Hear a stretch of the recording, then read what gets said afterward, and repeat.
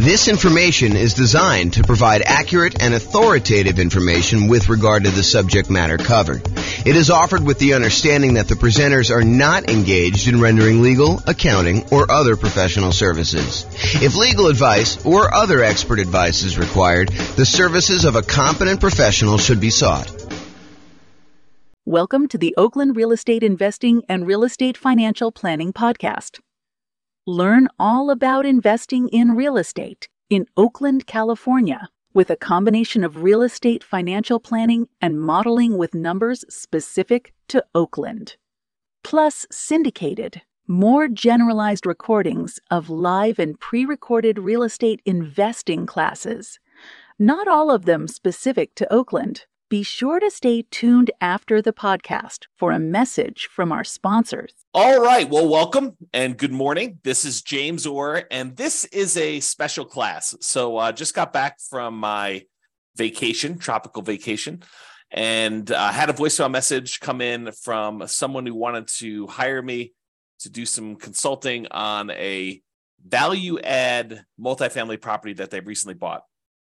And they'd ask a question about on the voicemail, when to do the upgrades for the value add, like kind of like the timing and thinking about how to do those. And I had never really done a kind of formal class of that nature before. So I decided to sit down and create a PowerPoint for the coaching clients. And so this is part of the coaching program about when to do upgrades with a value add rental property.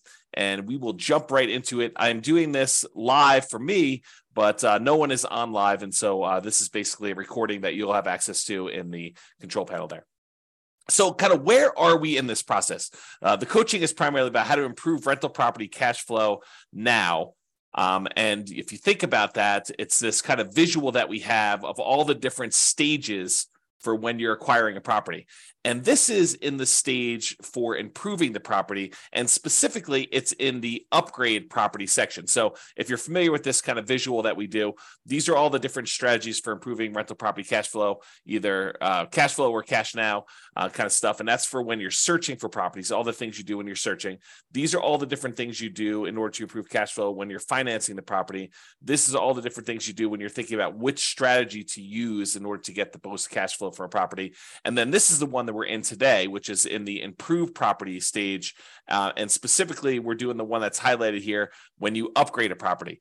And historically, I think I've talked about this more as a, upgrade the mailbox, kind of fix the lettering on the door, fix the landscaping, do some small improvements to the property in order to kind of get higher rent on it. But this could be everything from the most minor thing, like painting a mailbox, to the most major thing, like completely upgrading a kitchen and, redoing the entire interior of a property, or, doing a carpeting or doing new flooring or whatever you're doing. So there's a range of what upgrading the property is.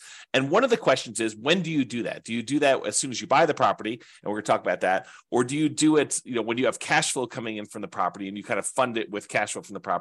And then what is the kind of like economic or mathematical calculations we do in order to determine, should we do this upgrade or not? And mathematically, how do we think about that? And so that's what I plan on covering in this particular one. Just to kind of finish this out, there's a whole section on when you're marketing a property. There's a section when you already own property, section when you're renting the property, all things to do with property management and as you're renting it.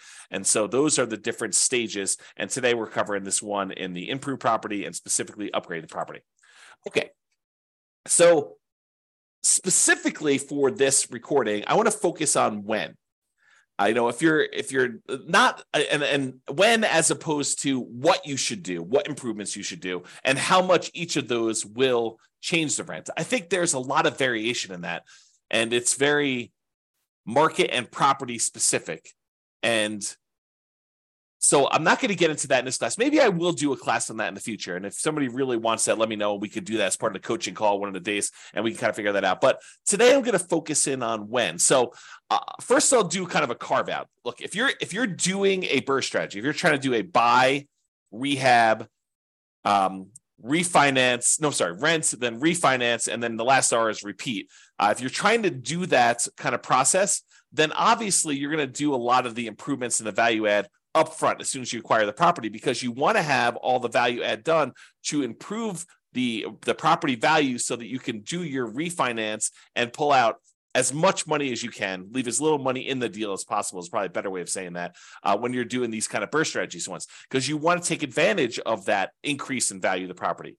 And likewise, if you're buying a property with the sole purpose of flipping it, you're going to buy a property, you're going to do a bunch of rehab to it, especially if you're going to do a big multifamily where you do rehab, you get tenants in there, you raise the amount of rent you're getting, which raises the value of the property, and then you're going to go sell that property, 3 months, 6 months, 12 months, a year or two down the road, then you're probably going to want to front load as much of these as possible.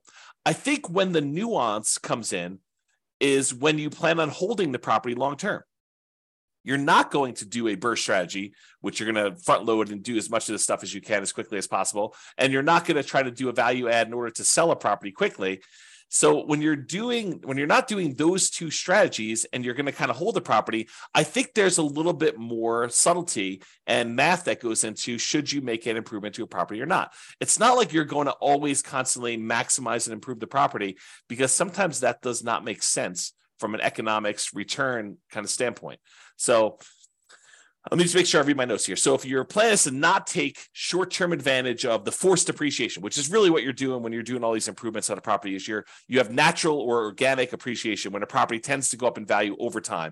You hold a property and inflation happens and things become more expensive. That's organic appreciation, or kind of like natural appreciation. The property values tend to kind of creep up over time. But you can force appreciation too. You can go in there and actually add value to the property and get stuff done. So if you're not trying to take short-term advantage of that forced appreciation, you're not trying to sell it and capture forced appreciation, and you're not trying to refinance the property to benefit from the forced appreciation, which may or may not be BRRRR.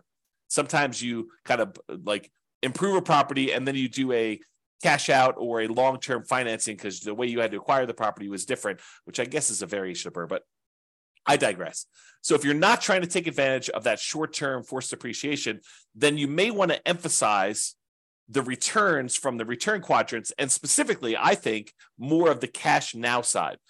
You could go ahead and invest in something and get appreciation and maybe even some improved debt pay down, although it's much less likely. We'll go over that in a second here. But you can get this kind of improved appreciation. But honestly, you don't get that appreciation benefit until you either sell the property or you do some type of cash out refinance. And so the benefit from that is at some undefined point in the future, and it's uncertain.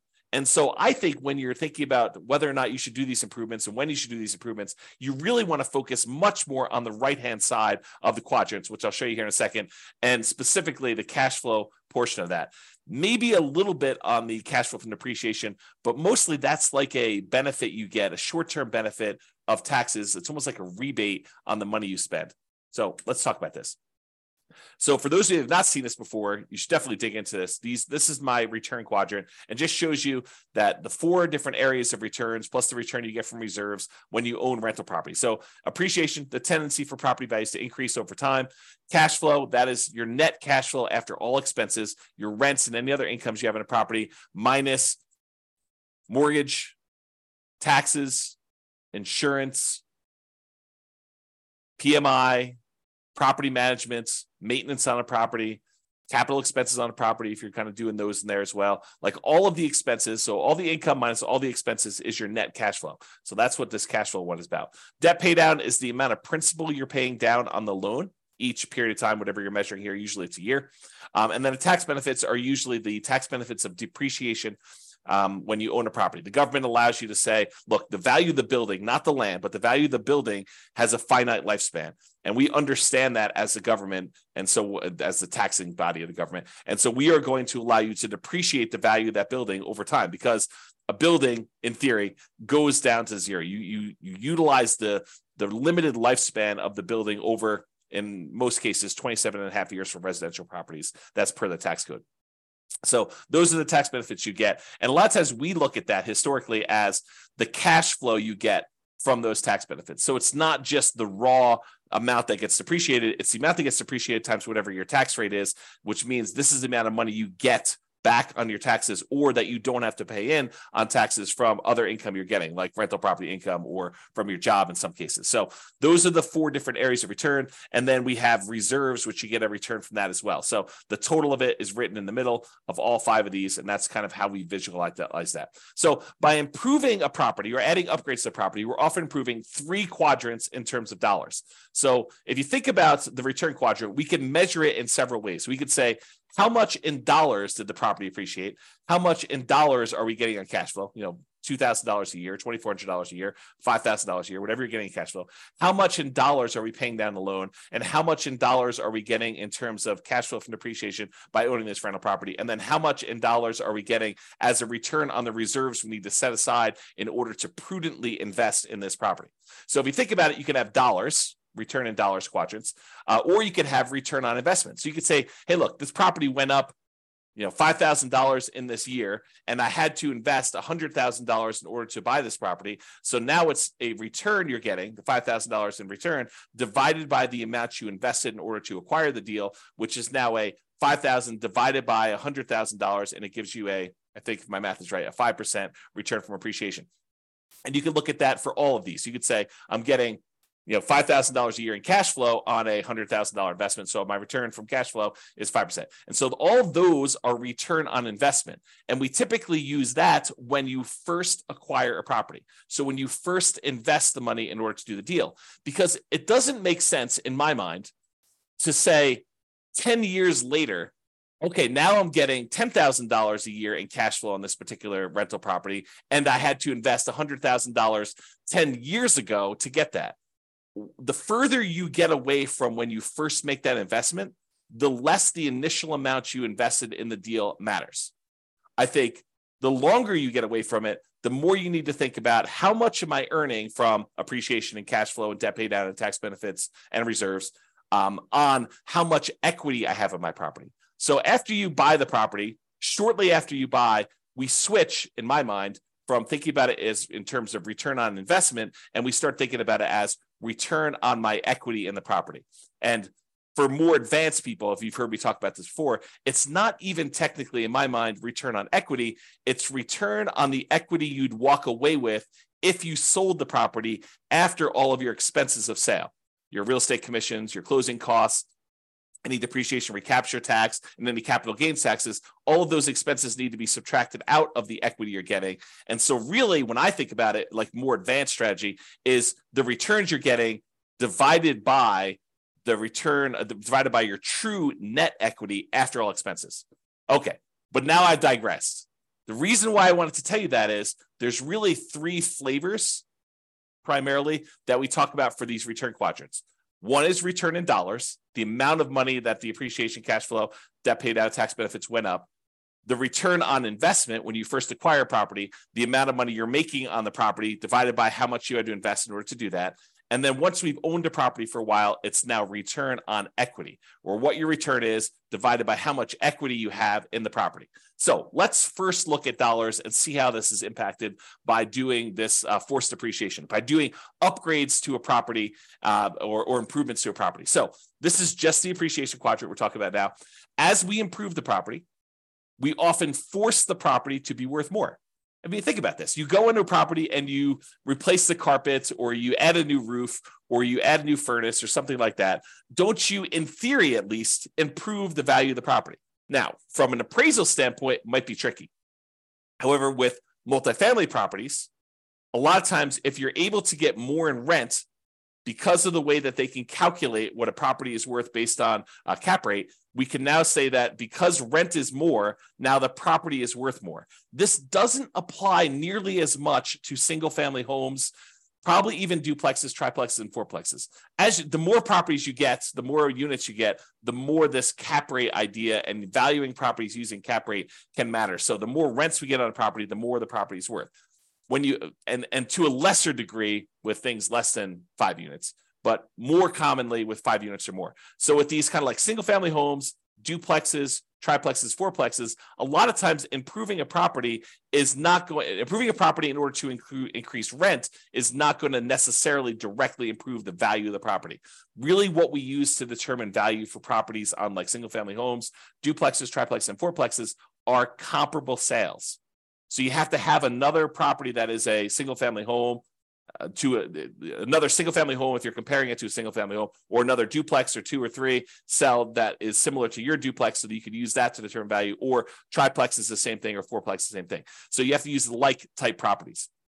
And there are lots of exceptions for how you calculate this value, which we're not going to go into here. But that's the idea.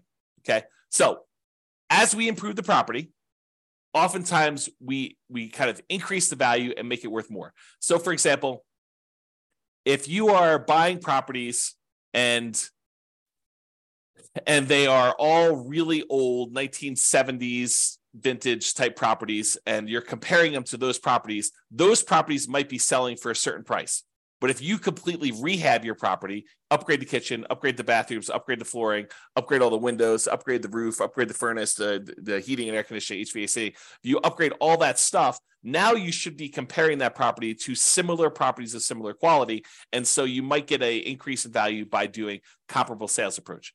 Usually for these multifamily properties, by improving the value of the property and getting more rent, you're able to get more value through the cap rate calculation determination for value. Okay. So the raw dollars, when we do this kind of upgrade, the raw dollars in appreciation goes up. Your property was going up, $3,000, $5,000 a year, whatever it was kind of going up, nice, slow and steady. I guess it's this way, slow and steady to the right, up. But now when you come in there and you add an investment of $10,000, $20,000, $30,000 to do improvements to your property, you might get a significant step up in appreciation for that year. And then from there, it tends to grow at whatever that rate is. So you spend $10,000, now maybe your property is worth $20,000 more, as just a hypothetical example. Don't use those numbers as like a guide and say, for every 10K I invest, I'm going to get 20K out. You have to do the math, and that's what we're going to talk about here a little bit later. Okay. So if you're doing that, though, you put $10,000 in, you're going to get like an improvement of, increase in value of $20,000. That's a step function increase in forced depreciation. So if we think about that, this extra $20,000 return in dollars goes here. So now we saw a bump up in the amount we saw in appreciation. Now let's look at cash flow. So a lot of times by improving the property, we can often increase the income we get on the property. And as a side note, and often additionally reduce the vacancy, because a nicer property, this is not a universal rule, but I think it's a trend. It's kind of like it's correlated, highly correlated. So oftentimes when we improve a property, we make it much nicer, we often reduce the vacancy, becomes more desirable. People want to stay there longer. People want to get in there quicker after you've got people move out, so you have less vacancy there. So like your vacancy tends to be improved, reduced. Also, depending on what upgrades you do, you may see a decrease in maintenance on the property. So not only can you get more in rent, but you have less vacancy. And because you put in tile flooring instead of this really old ratty carpet that needs to replace every couple of years anyway, now you have a upgraded tile floor, which tends to last a little longer. So your overall maintenance budget may go down slightly. And your property management, those calls for maintenance, those calls for improvements, the kind of tenant turnover and the tenant problems you have can also be slightly reduced. Not significantly, but a lot of times slightly reduced when you have this improvement to the property that make, depending on the improvement, of course, right? Now, as a side note, sometimes the improvement or upgrades you're making involves a short vacancy, right? A lot of times investors that own a property already, they're going to wait for their property, the current tenant, to vacate the property. Then they're going to go in there and they're going to do the rehab that they need to do in order to do the upgrade improvements. Then they're going to start over with a new tenant at a higher rent. Most of the time, they're not going to go in while a current tenant is in place and improve on the property, right? We're not going to go ahead and voluntarily evict the tenant who is already paying and paying on time to go in there, improve a property, and get someone else in there. Sometimes we might if we're trying to sell a property very quickly, but most of the time we're going to do this from cash flow. We're going to have the natural turnover of tenants dictate the pace at which we do the upgrades, both the natural turnover of tenants and also the amount of cash flow we have available to do this. Because if you don't have extra cash sitting on the sideline that you can invest to do this, you really have to fund it internally from the cash flow on the rental property. Okay. So sometimes though, when you get the tenant to vacate, you now have a month, 2 months, 3 months, depending on how good you are at getting rehabs done, how quickly, in order to get this property rehabbed and then back on the rental market. So sometimes we have a short vacancy, which might result in temporary cash flow dip while you're doing the improvements and finding a new tenant at the higher rents. So some periods of time, there's that. Okay, in addition, this increase in income, especially for multifamily properties, which we talked about, is the primary driver for increased property value. So when we're talking about these 5 units and up, especially, by getting more in rent, by improving the cash flow, the net operating income on the property, we are able to increase our cap rate on the property, which means that in order to have if we were going to sell the property and we're getting a certain amount of rent and the cap rates for similar properties like this are selling for whatever they are, that means that we can get a higher price to get about the same cap rate, if you think about it that way. So for properties deriving value from income using calculations like cap rate is what I had as a comment there. Okay, in some cases, improving the property will also result in taxes and insurance bumping up a little bit, which will push back slightly against improved cash flow. So to kind of give you an entire view of this whole thing, yes, by improving the property, we often get a bump in rent or other income on the property, depending on what we're doing. And additionally, as a benefit, we sometimes get reduced vacancy, sometimes get reduced maintenance, and sometimes get reduced need for property management, less calls for maintenance, less calls for issues going on with the property. So those are the kind of bonuses. But when you do improve your property, sometimes the tax man comes and reassesses your property and says, now that your property is improved, it's worth more. Your property taxes will go up a little bit, and that can push back a little bit against the gains you had in those other areas we talked about, the rent, the vacancy, the maintenance, the property management. Okay, so sometimes taxes will go up. And because it will now cost more to repair things on your property, sometimes your insurance will go up a little bit more too, right? You no longer are got a really low-end property that doesn't cost that much in order to kind of keep upgraded. And now your property is much nicer and more improved. And so your property insurance may go up. These are relatively minor, unless you do major rehabs, but these are usually relatively minor pushbacks against that improved cash flow. But in order to give you an entire picture of what's going on, I did want to talk about that slightly. Okay. This is a really small note. This is me getting crazy with the minutia. Sometimes by having these increased taxes and insurance, that means your expenses on the property kind of bump up a little bit, which does mean that the amount of money you need to keep in reserves kind of increase. If you say to yourself, hey, look, I want 6 months of reserves on a property of all my expenses on a property that I'm doing. Well, if your taxes and your insurance go up a little bit, then obviously you need to have a little bit more insurance. But we're talking about really, really small numbers. And so the return you're getting on reserves can also be affected as that as well, which means that your overall return is probably going to be impacted as well. Okay, we talked about that. All right, so we talked about appreciation. We talked about cash flow. Now let's talk about the tax benefits. So some of the improvements you make, you may be able to write off the entire amount in the year that you make them. And talk to your tax advisor about where the threshold for this. It's usually a safe harbor provision, which says anything under a certain dollar amount, you just write off in the first year. But talk to your tax advisor to get the most up-to-date ones. Others will require you to spread it out over several years. So some of these things are going to be considered improvements that have a certain lifespan. So you're going to do something that costs more than the safe harbor threshold, and you're going to have to write off the expense that you had over 5 years or 7 years. I don't even know the tax code. I'm not a tax expert, but they write it over a certain period of time. So you can't just write it all off in the same year. So you will get some improved tax benefits, either an immediate one or ones for the next, whatever number of years, 5 years or so. So this can improve your tax benefits from depreciation in the short term to midterm kind of range of time. But realize you're really just getting some of the money you spent back in taxes. It's not like you are making money on this, right? It's not like a amplified return. You're spending money and you're getting some money back on taxes. So it's sort of like a rebate on what you spend, a kind of refund of some ways of the improvements that you made. So in my mind, I would heavily discount the importance of this return as you think about the whole thing, right? So that's just kind of my comment there. All right, so now we talked about this. So instead of just looking at, the dollar amounts we made, how much appreciation we saw by doing the improvement, how much extra cash flow we saw by doing the improvement, and how much extra tax benefits we saw.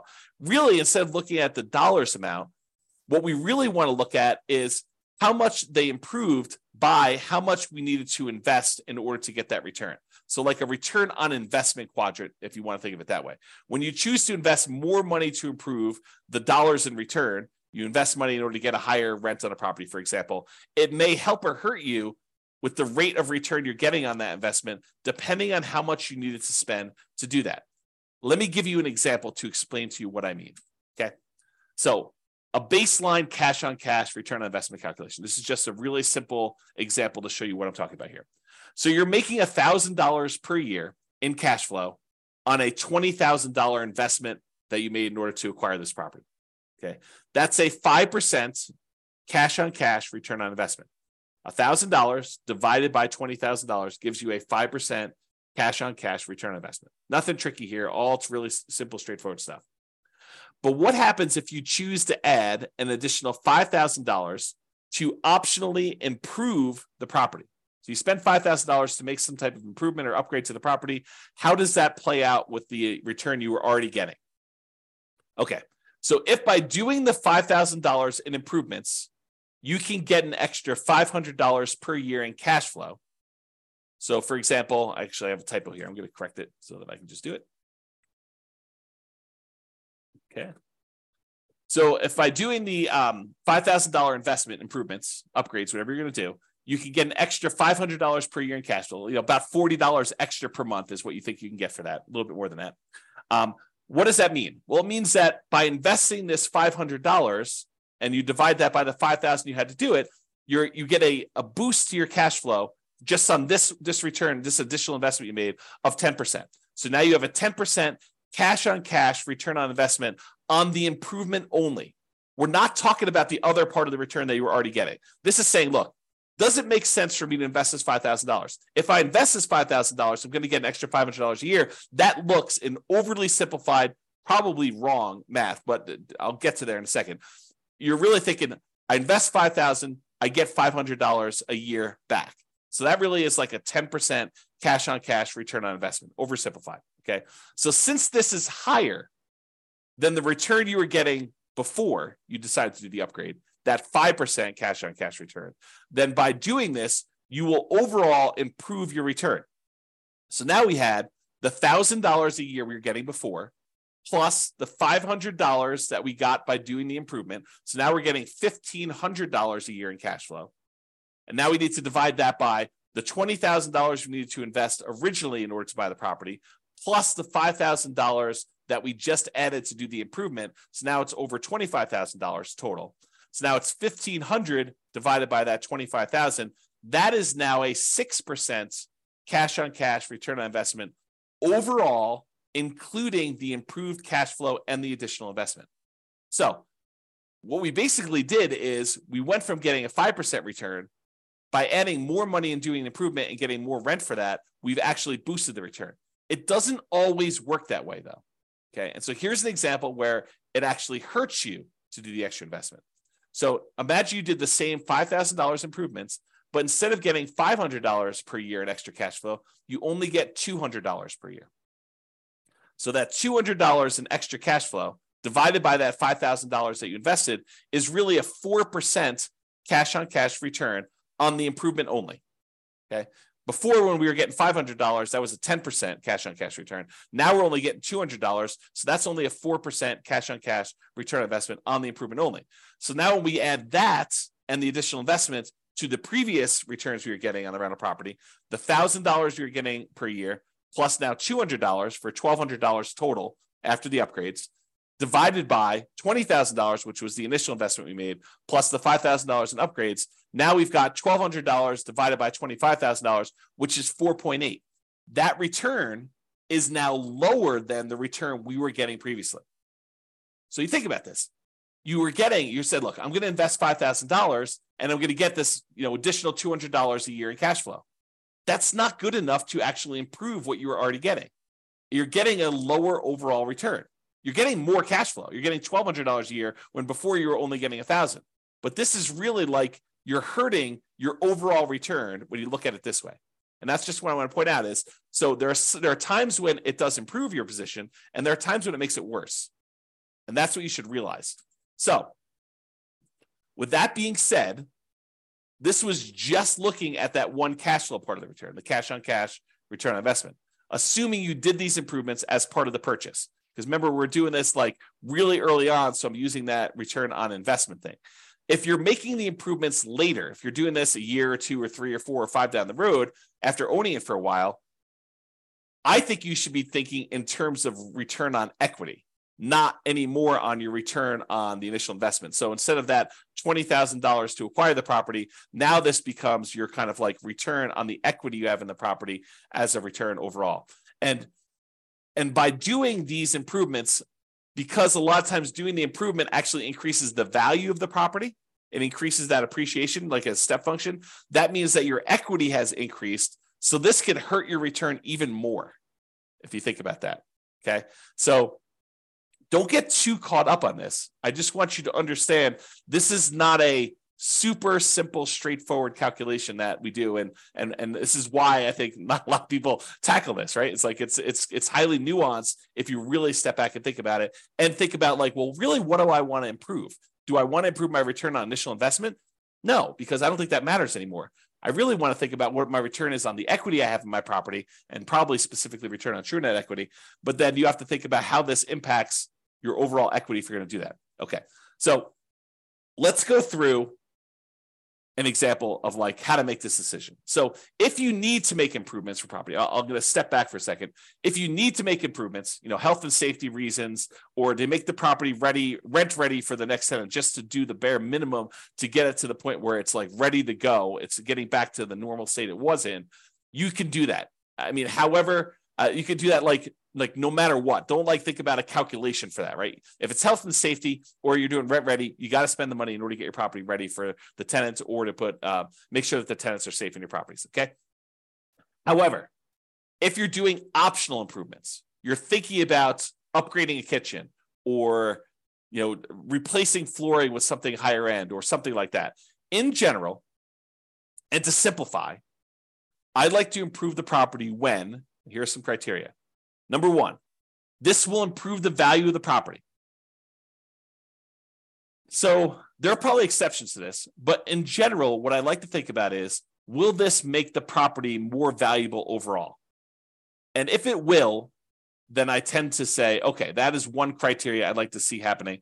There are probably some exceptions, like if the return you're getting in this next step here, if the return you're getting is so good, but it just sort of holds the property at its current value, I may still be willing to do that. But ideally, it's when they will improve the property, improve the value of the property. Additionally, I can get a good return on the money I'm investing. And as soon as I said that, you're like, well, James, what's a good return? I'm so glad you asked. Okay.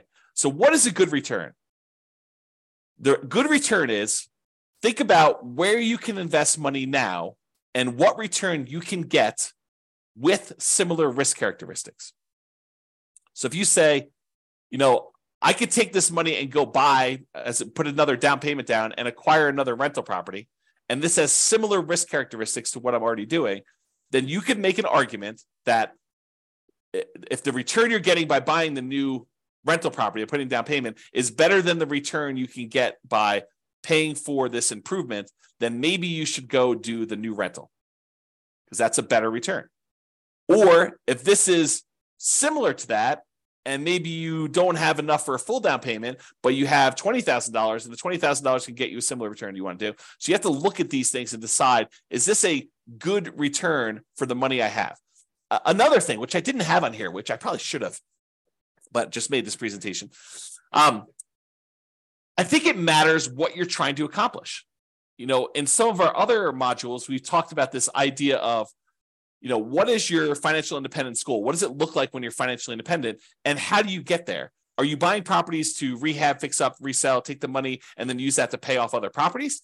Are you taking the money and you're using that for down payments to acquire enough other rental properties where you have more than you need that you could sell off some and pay off the others? Are you doing this so you have a bunch of rental properties, you're just going to pay them off free and clear? You're going to do this where you have enough rental properties where the cash flow you're getting is going to be enough to support you even without paying them off? Like, what is your strategy to get there? And does this actually lead into your strategy? Because it might be better for you to buy more rental properties if that's part of your overall plan to get you to financial independence. And this may not make sense for you to do the improvements on the property. Or if you're trying to get there with cash flow on the properties you have, this may make a lot of sense to do. Okay, so enough of my diversion there with kind of getting off topic, but let's get back to this. So for the thinking process, after we've determined, like what's a return, let's talk about what the returns are here. So for the thinking process, it might be, I could spend $10,000. This is hypothetical. I could spend $10,000 and I can get $2,500 per year in improved cash flow on the investment. So by doing 10K in improvements, I can get an extra $200 per month in cash flow on the property. Possible. I mean, may not be something you can get everywhere, but this is an example of what might be a good return for you. Okay. So $10,000, $2,500 per year in improved cash flow on the property. So here's the simple math, which I would argue is probably not correct, but it's a good starting point for you to start about it. Okay. So simple math. I'm getting a 25% cash on cash return on that initial investment I made. So I'm getting $2,500 per year on $10,000 invested. That's 25% cash on cash return in the first year that I'm buying, that I made this additional improvement on the property. And in order to make the simplified math sort of work, you have to think about, okay, I'm going to get this $10,000 investment back, plus maybe a return on that, when I ultimately sell the property or refinance later. I think a lot of folks ignore that part. They ignore the part where they're thinking about getting the $10,000 investment back. They think I'm getting a return on this money, but realize that money is gone unless you're getting it back when you sell or you refinance out later. And the only way you do that is if it improved the value of the property. So you need to make sure that it improved the value if you're going to use this simple math as a general rule of thumb. Okay. The more complicated math and the more correct math, I would probably say, is I'm going to get my initial investment back over 4 years. So you put $10,000 in, you're getting $2,500 a year. You get your initial investment back over a 4-year period. And then these improvements should last another 4 years. And I'll get an additional return of $2,500 per year for those 4 years too. Because realize a lot of times when you spend money to make an improvement, it has a limited lifespan. Example with flooring. You go ahead and you spend $10,000 to upgrade the flooring to luxury vinyl tile or whatever you're doing, a luxury vinyl plank in the entire house. That doesn't last forever, right? That may last for 5, 10 years, something like that. I used 8 in this example, but it's really whatever the lifespan of what you're buying is. If you're doing carpet, carpet may only last, I don't know, depending on how bad your tenants are with carpet, 2, 3, 4, 5 years, a few tenant cycles. If you're really lucky, the private tenants take care of stuff, maybe 10 years. So this carpet has a very limited lifespan. So the amount of money you invest, you not only need to get your money back, you need to get a decent return on that money when you're doing that. So the more complicated version of the math is put my $10,000 down. That year I get $2,500 back. So I'm out net $7,500.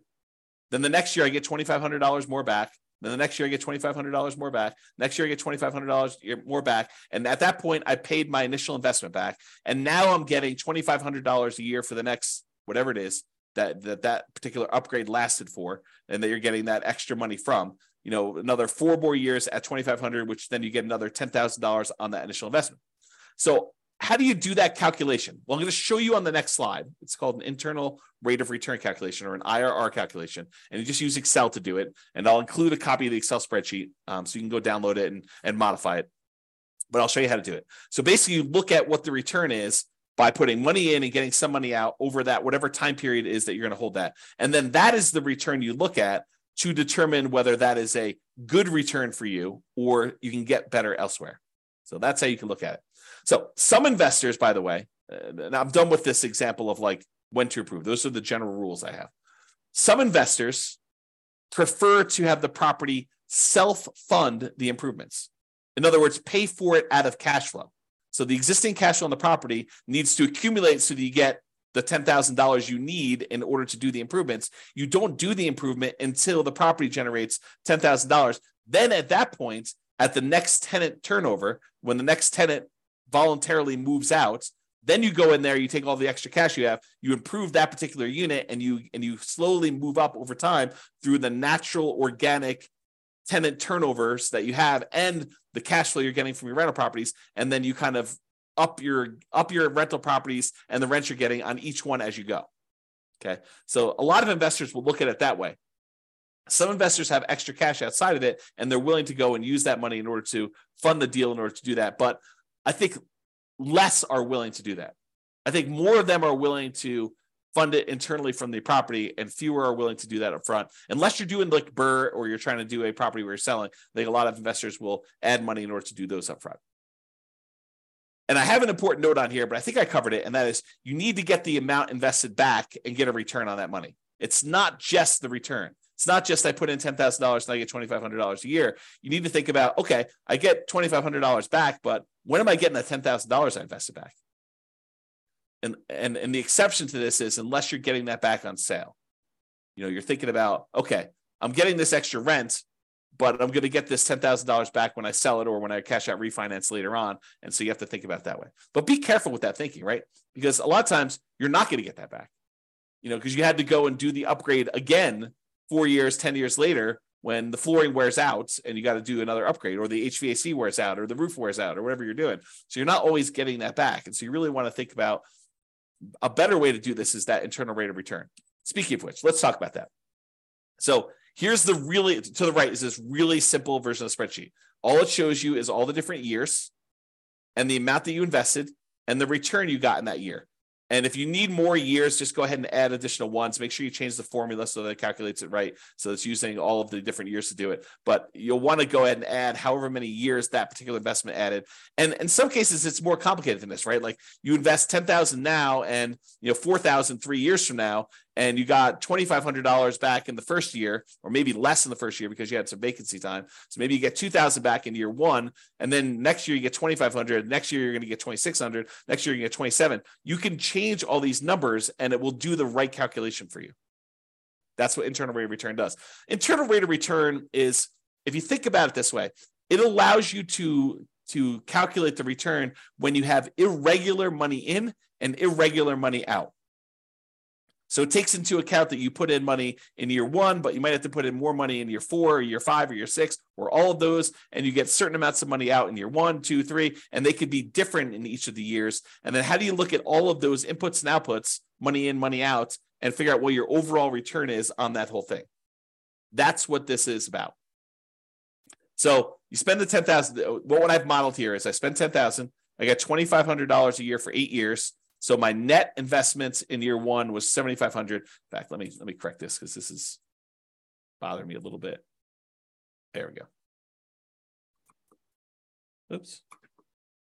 Okay, now it's a little bit clearer. So you basically have $10,000 invested, $2,500 you got back in that first year. So you had a net of $7,500 out in the year one, and then you have $2,500 net out in years 2 through 8 because you didn't have any additional investment any of these other years, and that gives you an internal rate of return of 27.12%. So according to Excel, just plug these numbers in Excel, it'll pop out the number for you, and it's telling you you're getting a 27.12% return on that initial $10,000 investment if you actually did this investment and you got money in this kind of timing. So that becomes the question.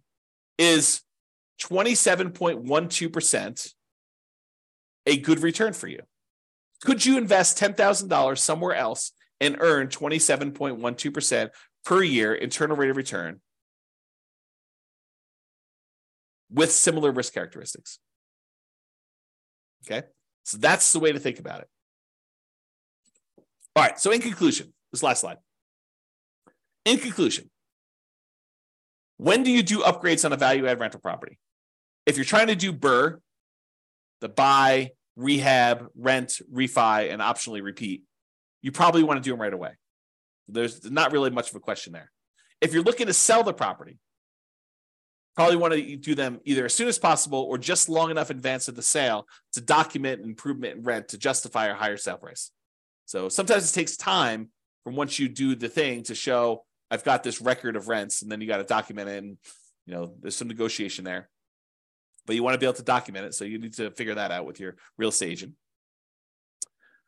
Or if you're looking to keep the property, in general, at a reasonable pace between tenant turnovers. So as tenants turn over in your property, you would consider what improvements to make there and what your return you would earn by doing those improvements and whether that is worthwhile doing.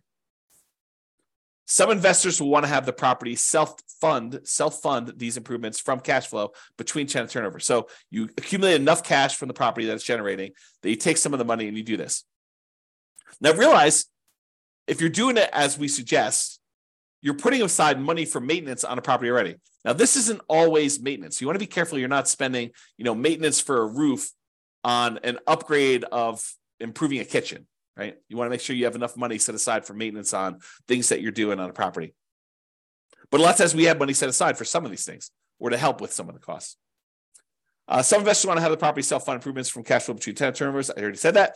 Some investors will look at adding additional capital to make improvements by doing a return calculation on the additional capital invested and the improved return.